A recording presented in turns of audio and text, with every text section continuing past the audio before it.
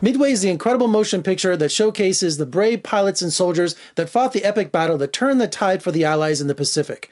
And joining me right now are the stars of Midway, Ed Skirron, Lou Kleintank, and director Roland Emmerich. Good morning. Hey, Jeff, how you doing? Hey, Jeff. Hi, Jeff. Greetings from Las Vegas. Good morning. Hey, man, how's Vegas? Well, the weather is cool and the tables are hot. Probably sunny. All right. First off, Roland, we've come full circle. My first job as a film critic over 20 years ago was the dedication of the Independence Day extraterrestrial highway here outside of Las Vegas. Oh, wow. I remember that. So we've had many World War II films over the years, and there was a version of Midway back in the 1970s with Henry Fonda. How does this version stand on its own from those past films? You know, not only about this one battle, it describes like 6 months, of the beginning of the Pacific War. And it shows, in a way, I think like no other movie, how, actually the Americans were underdogs at the very beginning. They were like facing incredible, well-trained, and equipped Japanese Imperial Navy. And there was like kind of a very daunting task, and with a lot of luck and a lot of, bravery, they kind of could turn this battle. And turn the war with that.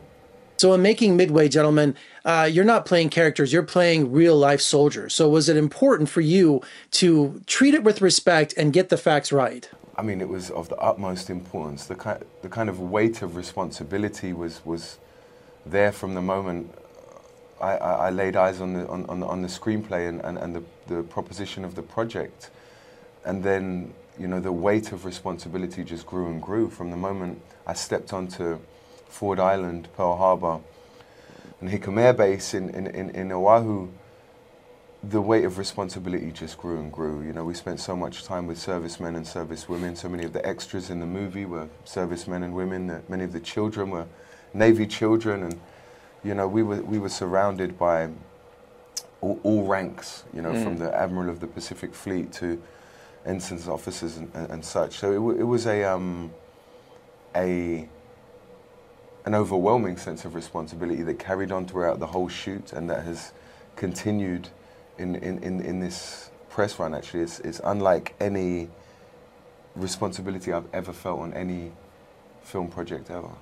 And Roland, what I really admired about you in this version of Midway is that the Japanese were portrayed with humanity. You didn't demonize them at all. Well, you don't want to create new stereotypes, because in war nobody wins, and they were very honorable people too.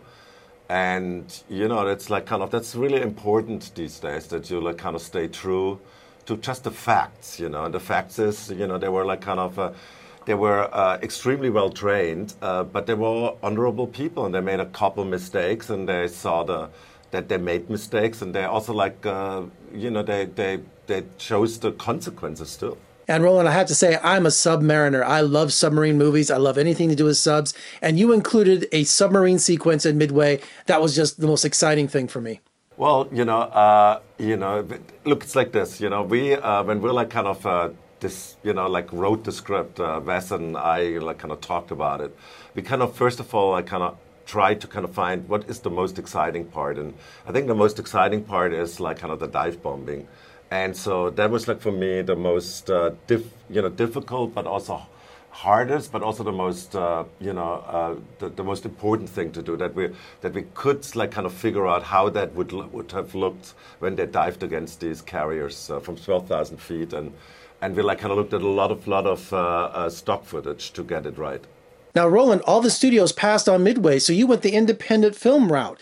This $100 million epic was done outside the studio system. Tell me about that incredible journey. Well, it was like kind of first a little bit, daunting, but I wanted to make the movie, and we're like kind of just going around with our hats all over the world and collected money for it, which is kind of cool in a way because. You like kind of become the studio yourself, and you like kind of deliver a movie, to all these different countries. And it gave us, or gave me like kind of maybe the first time again, because I started in the independent business again, like this feeling of I'm in charge, I can make this movie like however I want it. And I think it changed the movie how it was made a lot, story-wise and look-wise and also casting-wise. Now, Ed, Luke, you're portraying real-life soldiers in Midway. Tell me about the research you did on these two gentlemen. Well, a lot of research. I mean, there's a lot of verbiage out there about the war, and there are pictures and documentaries, and many accounts. But for me specifically, my character wrote a book called The Flying Guns, and he wrote it 6 months after the battle was done, after Midway had ended. So it was fresh in his memory, and so that for me was kind of a Bible. It was something that I held close to my chest during the whole shoot, just so that I could hear his voice, because there was no video documentation of him. I could only just look at pictures. Yeah, I mean, I'm someone who goes head over heels into research on every job that I do, and probably do more than I need to.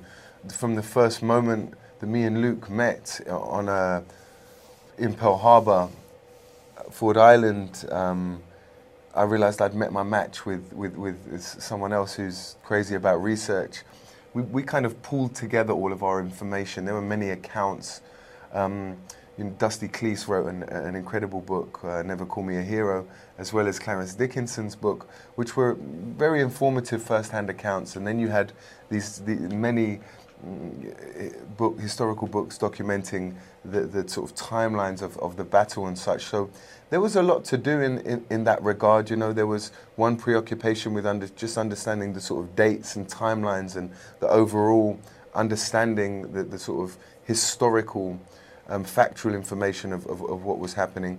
Secondly, there was the individual accounts of the dive bombers who had a very specific job in the war and specific dynamic and emotion to their job.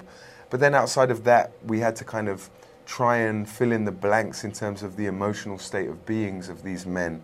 We're born in the 80s, it's 2019, we really haven't faced the kind of struggle and bravery that these men from the greatest generation had to. So we had to try and find that emotional place that they might be in. So there was a lot of research, but that's kind of a part of the job that I think me and Luke love is to learn, As we all know, World War II had the greatest generation. The Battle of Midway was the turning point for the war. It was a make or break moment. How important is it for millennials and younger people to know their history and to know this specific battle and how important it was? It's an important story that needs to be told, a very important story for American military and political history, and therefore global history. For the millennials, for my generation, for everyone, it's important to remember the past, remember the cost of war, remember the sacrifice that these men, as you say, the greatest generation, their contribution that has enabled us to live in this relative peace and privilege. Now, Roland, the Battle of Midway is so complicated. World War II has so many details. How do you approach making an epic film like this? Where do you begin? Yeah, but it's like, I want to make this movie since 20 years, so I had a lot of time to think. And what I decided very early on, I kind of said, you cannot understand the Battle of Midway without seeing the attack on Pearl Harbor. So we kind of decided, to tell 6 months of the beginning of the war, and just show how an amazing turnaround or comeback that was for the Americans. And and describe all the different aspects which go into a battle, because so many people are involved in battles, and then sometimes only a certain personal decision of one of these thousands of people who do battle sometimes in a way makes one side to win the battle. So there's a lot of luck involved, a lot of bravery, and and it's was just what we wanted to tell. So Ed, your character throughout the film, he chews a lot of gum. What brand of gum did he chew? People keep asking me what brand of gum it was. Gum. I'm not sure, but the other day I did ask someone for a gum. They gave it to me, and I said, "This is the gum from the movie." So I'm not sure, but I think it was like a real gum. I think it was a modern gum. Well, yeah, but they still have it. Yeah, I think we kind of found one which we could buy the rights and kind of show it in the movie. Oh yes, no, yeah. The artwork was an old gum that is written about in the testimonies that pilots would chew, I think, to stop the pressure in their ears or something like that. Exactly.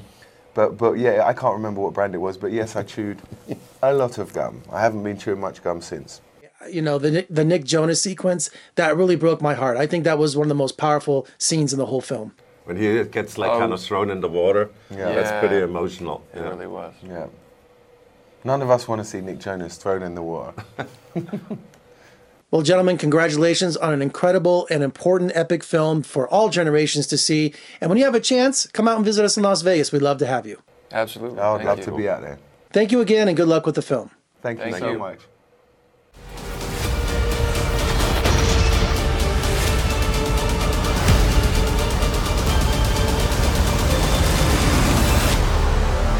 All right, you can catch Midway in theaters now, and for more reviews and interviews, you can surf on over to my website at vegasfilmcritic.com. I'm Jeffrey K. Howard in Las Vegas. Thank you for joining me. I'll see you next time.